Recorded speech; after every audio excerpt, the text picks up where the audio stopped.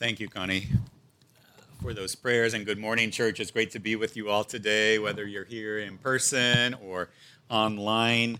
It's great to worship God together. We are nearing the end of the Heaven and Hell series, and some of you are probably ready for that. But I want to invite you to ask any questions you might have that have been stirred up during this series on any of the things we've talked about. You can scan that QR code there and send in your question. You can tell it to me directly. But if you have a question, send it today or tomorrow. I told people I'm not going to answer questions that are sent Saturday night next Sunday because I do want some time to prepare. But if you do have questions, let me know, and I'd love to address them next week as we kind of do a recap of the entire series. Today, we look at this question. How many of you have ever heard this question before? Once saved, always saved.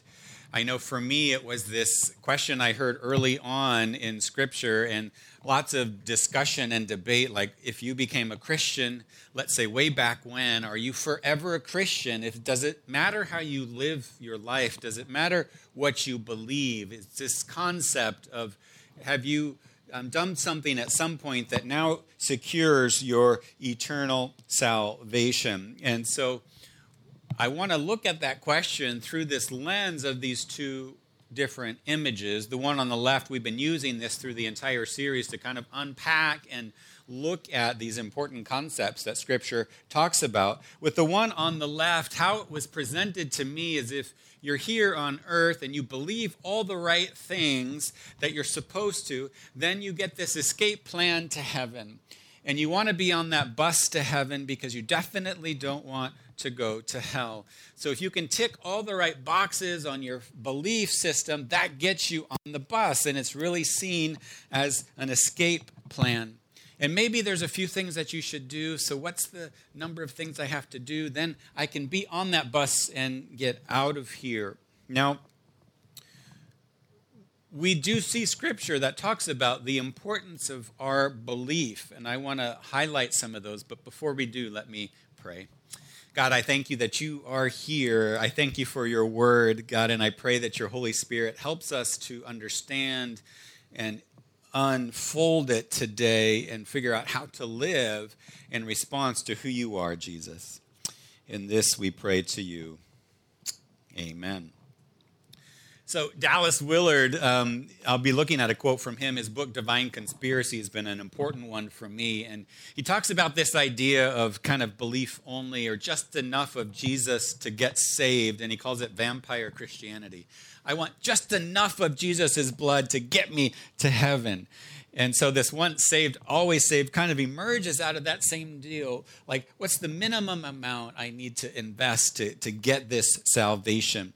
So let's look at some scriptures that talk about the importance of belief. John 5:24 says this, "Very truly I tell you, whoever hears my word and believes in him who sent me has eternal life and will not be judged, but has crossed over from death to life." So here Jesus is lifting up the importance of belief and leading to eternal life. He also says it this in the next chapter, "For my Father's will is that everyone who looks to the Son and believes in him shall have eternal life, and I will raise them up at that last day." This idea of Jesus is coming and the resurrection, and we'll all be raised. We'll sing about this at the end of the service. But again, belief will lead to eternal life. Paul picks up on this theme as well in Romans, and he says it this way, "If in fact Abraham was justified by works, he had something to boast about, but not before God. What does Scripture say? Abraham believed God, and it was credited to him as righteousness." Okay, and for Abraham, this would have been God, not Jesus, right? Because he lived before Jesus was birthed on earth. Okay, so again, this idea of believing in God is what led to righteousness. Now, with this idea, and we could form this theology around these verses. Yep, it's all about what you believe. I liken it to an example of marriage. What do you have to do to be married? In Hong Kong, you have to go down and sign the registry, right? You've got to make these vows, and you sign the registry, and you're married. Now, if somebody asked you, maybe they'd never heard the concept of marriage, and you were explaining marriage to them, what might you say?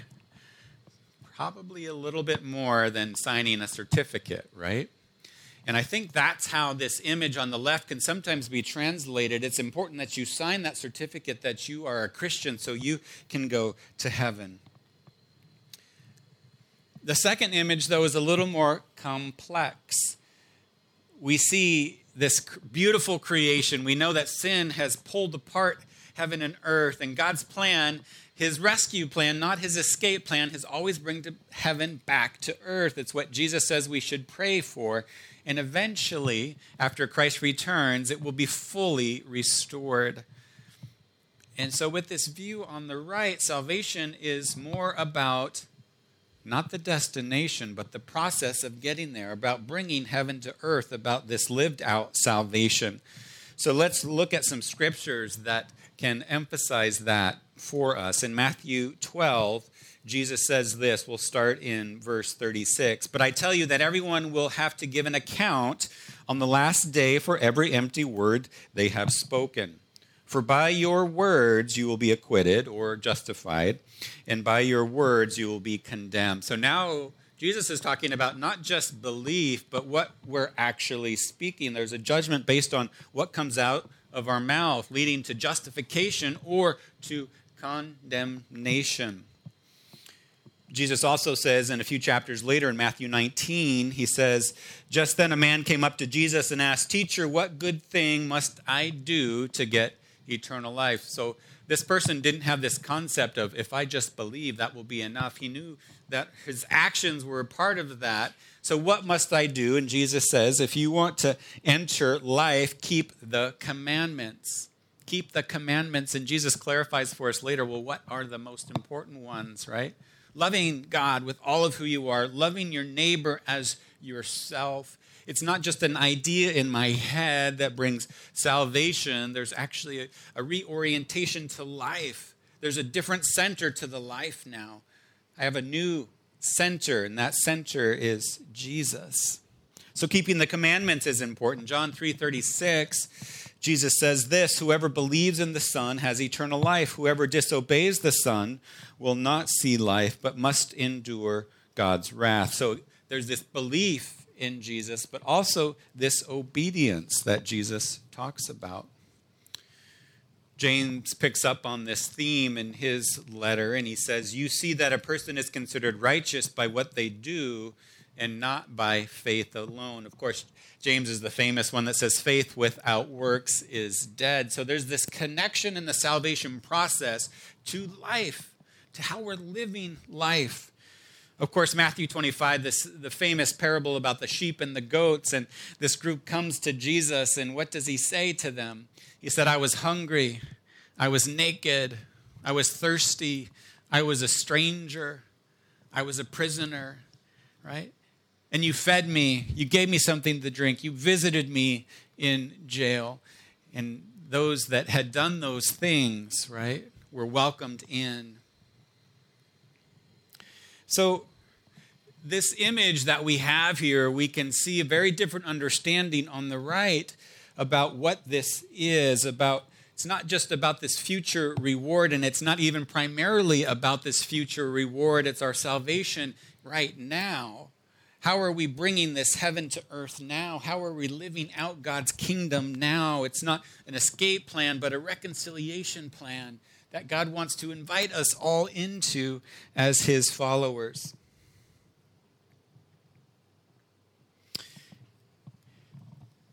All right, I want to bring a verse that I hope I had questions after the first service. People were like asking questions, not about the previous ones as much as they were about, like, let me understand this. I'm not sure I quite have it. And, Jesus asked more questions than he answered. So I'm going to use that excuse for myself. But hopefully this passage here is a way to synthesize these different words, these different verses that we've been hearing, whether it's been from Jesus or Paul.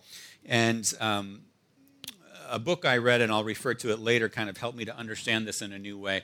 And this is a passage that's familiar to us. It stands as one of our key passages in how we do our life here together. And Paul says it this way, for it is by grace you have been saved through faith.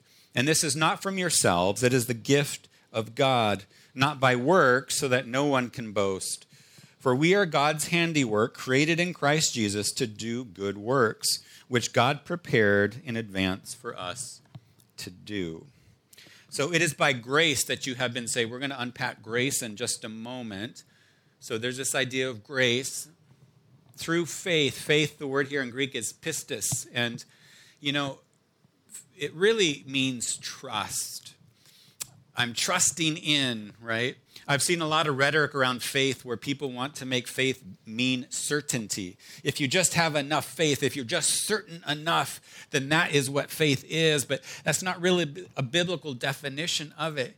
Because if faith is to mean certainty, then doubt becomes the enemy, questions become the enemy, and I don't think that's what Jesus had in mind. Rather, I think it's trust, where there's this trust in a relationship, hopefully a growing trust, but there are questions, there are challenges, there's pushing in. So this idea of faith being an important part of receiving this gift of grace. And he says in verse 9, not by works so that no one can boast. So he's talking about, imagine the Pharisees, imagine, the early church and the practices that they carried in from Judaism, like keeping the Sabbath, right? About various foods that they would or would not eat. These were signs that they might want to boast about, but Paul says those are not the things that get you the grace. Verse 10, he says, there are works for you to do. There is a response to this grace that God has in mind. And so I want to look at this word grace in particular here. So John Barclay, in his book, Paul and the Power of Grace, it's a dense book. I read excerpts of it and a talk on it. And part of how he unpacks this is he goes back to the Greek, which is charis for grace. It can mean gift or it's benefaction. It's this thing that you receive. Now, an ancient form of gift giving was very important to that culture. So if you had plenty, you want to give good gifts to those in your circles because you knew maybe a year from now, maybe my crops would be devastated and I would need other people's help. So generosity amongst your peers was encouraged. You were gift giving to form bonds, and you would receive gifts, and these were gifts given with an expectation of reciprocity. So this idea that you were giving to those who are worthy, right? People in your similar social class or above you, because then they would enter into this obligatory relationship. You didn't want to give gifts. You didn't want to tie yourself to obligation to somebody lower social class, right? They might not be able to pay you back. And in fact, you might be on the hook to give to them.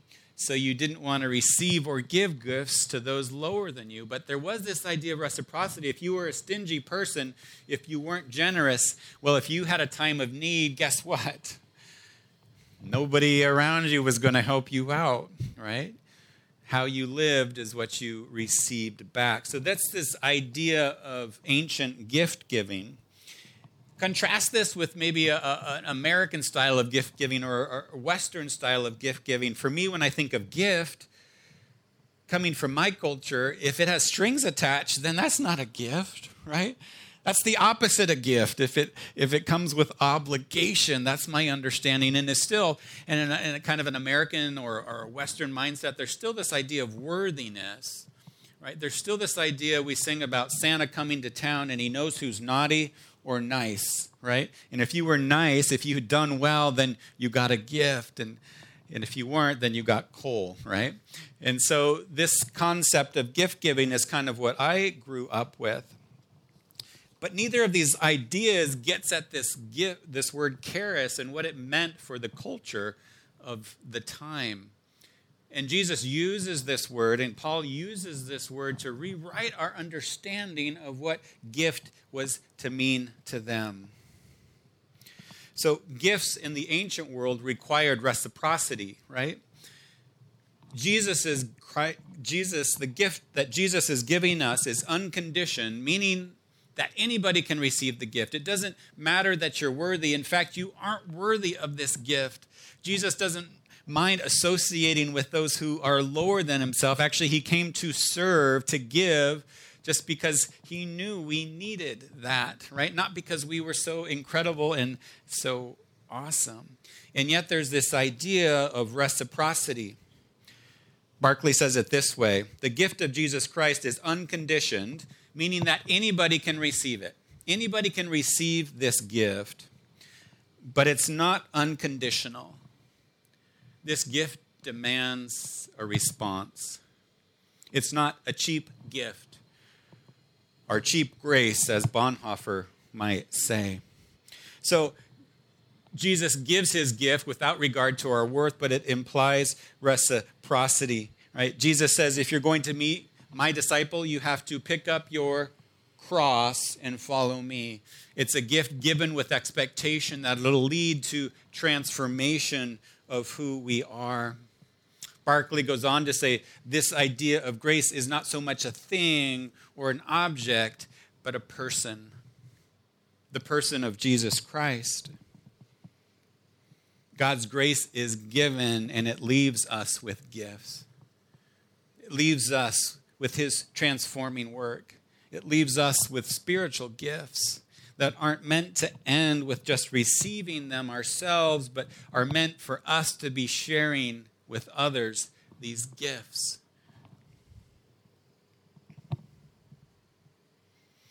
His grace is meant to transform. It's meant to connect us to him. It's meant to bond us together. We receive and we're changed by it. So that understanding of grace for me has helped to synthesize, is it this belief or is it this lifestyle? And it's really both, because this idea of grace is maybe a bit more complex than I grew up with. Now, I was taught that salvation when I was young was a singular event, and you were to write that day in your Bible that you got. This was the day I became saved. And that's not necessarily a bad practice to do. I remember being in youth group and we were sharing our testimonies, and some people had very dramatic testimonies. And then there was one girl who was sharing that, you know, she was in tears actually. And she said, I don't have a moment that I started believing in Jesus. It's just been my life. I grew up in a Christian home, and I've always known God's love. And hopefully for children growing up in a Christian home, there's never this, I didn't believe and now I believe, but always sort of this idea in relationship. Now, certainly we can choose that, and we have confirmation and baptism to do that. But this idea of salvation as a process, I think is helpful for understanding what is meant by salvation. And Paul talks about salvation in these three different terms. We have been saved, we are being saved, and we will be saved. So let's look at just a few of the verses. There's many. First, we have been saved. 2 Timothy 1:9 says, he has saved us. He has saved us. This is something that has already happened. Romans 8:24, he says, for in this hope we were saved. So this is a past event. It's already happened. There's a sense that, you know, God has done this for every believer, has forgiven us. In Romans 5, Paul says, you know, while we were yet sinners, Christ died for us. So there's this event that has happened. And it's important for us that we can say we have been saved if we've begun that journey. And I can remember praying with my mom as a young child, and I wanted to know Jesus and wanted to follow him. And I can remember starting that point in an intentional way. Now, did I know what that meant, really? To choose Jesus as Savior and Lord? Well, as a 6-year-old, about as much as I could, right? If that's where my understanding of what salvation stopped at as a 6-year-old, it probably wouldn't be how God was wanting me to grow in relationship, right? This is an ongoing process. And so Paul says it this way: we are being saved. We are in process. In 1 Corinthians 1:18, he says, but to us who are being saved, it is the power of God. It's this call to growth and perseverance, this pressing into a relationship with him. And as we know in our relationships, they take work, right? It takes time. It takes energy. Paul says it in Philippians. He says, work out your salvation with fear and trembling. Work it out. It's not tick a box. You've got enough box ticks, you're in, right? It's not signing the marriage certificate. It's entering in. It's pressing in. Dallas Willard says it this way. He says, grace is opposed to earning, but not effort. We get to participate in that. Part of that is here, coming to church, worshiping God, remembering who he is, opening ourselves up to his transformation, right? Serving outside the church, serving inside the church, right? These are all ways that we open ourselves up to God's work in our lives. These are ways that we bring heaven to earth, this process. We participate in it. Because we all recognize we have not yet arrived. We might have anger issues, forgiveness issues, selfishness. Marriage has taught me, maybe more than anything else, that I can be selfish. I can want my own way. This summer, Eric and I will be in California at the same time on our anniversary, which is rare for us to be there at the same time on our anniversary, August 7th. And August 7th in 1992 is when I proposed to Erica. And she didn't know I was going to be proposing. So we're going to go back to this restaurant. 30 years ago is when we were there. And on that night, she didn't think we were going to be engaged for another year. And we finish our meal, and she opens up the fortune cookie that she gets, and it says, you or a friend will be married within a year. And it was a year to the day that we got married. But that night, she was thinking, this isn't happening. She's like, oh, it must be one of my friends. And I'm like, and then I open my fortune, and it says, you still have time to change the direction of your path. I was like, whoa, that is ominous. And she says to me, you should listen to that. Hoping we were going to get engaged sooner. I was like, you don't know what you're saying, right? And so anyway, this summer will be 30 years. The restaurant is still there, and we're going to celebrate, and it'll be incredible. But that was the beginning, right? Sometimes our salvation, we have been saved, is the starting line. Right? Your close relationships, maybe a best friend, maybe a sibling, maybe a partner, a spouse, they take work. I have not been perfect in my marriage, but if my marriage was only about signing a certificate, I would have missed the point of what marriage is. This is supposed to be a key relationship in my life. It's supposed to center me, right? Change my habits, change my affections, and draw me together. And I don't always do that well. It's an ongoing work. And our salvation is as well. Relationships take work. So we are being saved. And finally, we will be saved. Paul says it this way in Romans 9. Since we now have been justified by his blood, how much more shall we be saved from God's wrath through him, through Jesus Christ? Right?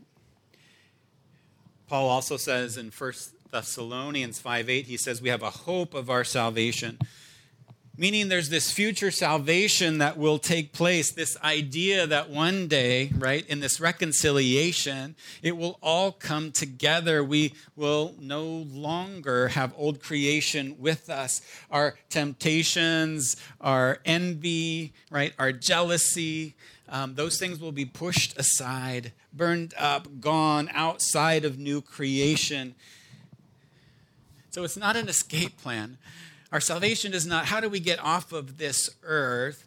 It's a rescue plan, but it's a plan that Jesus invites us into to reconcile all of these things. That's part of our salvation, is doing God's work here, bringing it all together. And we get to be a part of that. We get to be a people that brings that.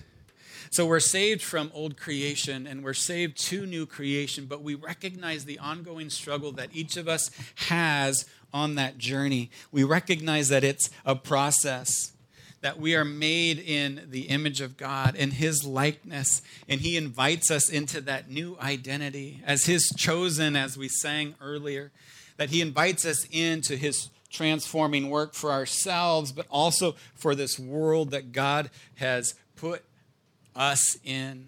We get to shed old creation, habits that aren't helpful, addictions, right?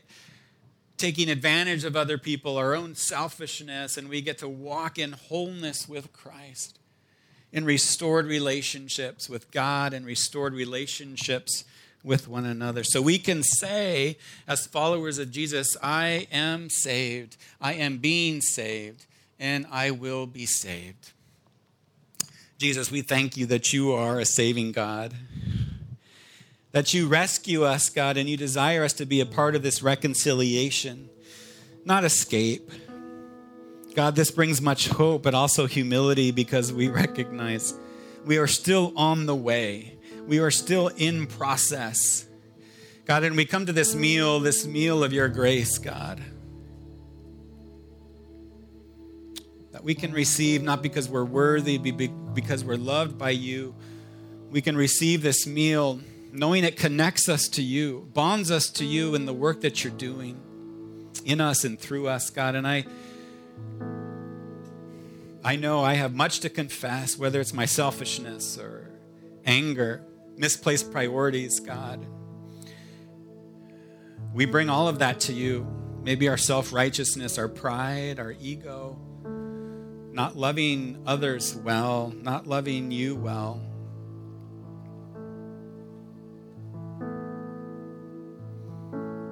God, I thank you that you don't treat us as our sins deserve,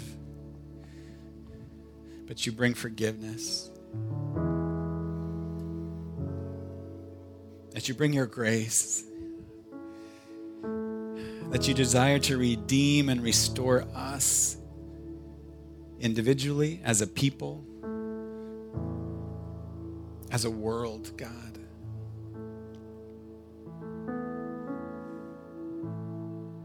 So do a work, God, through this meal that we get to enjoy because of who you are, God. May it be a reminder to us of our process of salvation in you. May it be a reminder of our need for you and your grace, that we're not meant to do this alone, but through your strength. Jesus, we thank you for who you are. In your name we pray. Amen.